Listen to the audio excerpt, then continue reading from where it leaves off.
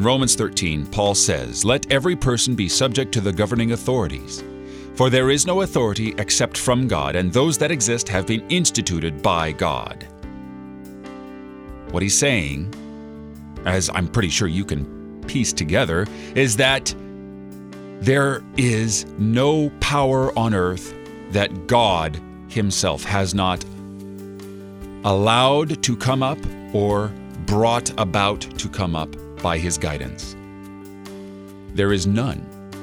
There is no civil authority that God has not either allowed to come up, and this is why we pray for wise and just rulers, that God would make our rulers wise and just, that they would follow his wisdom and his great design, and also that they would be a blessing to us by enforcing justice on the land, so that we as Christians may live in peace and harmony with our fellow men and serve them in the civil realm as we are bidden to do, because God wants you to serve him by serving your neighbor. He doesn't need your good works, but your neighbor does, and he has given you your neighbor to serve.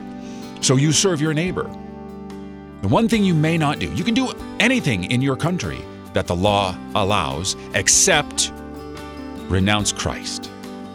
They tried that, and persecution resulted, and Christians were brought to the arms of the Lord.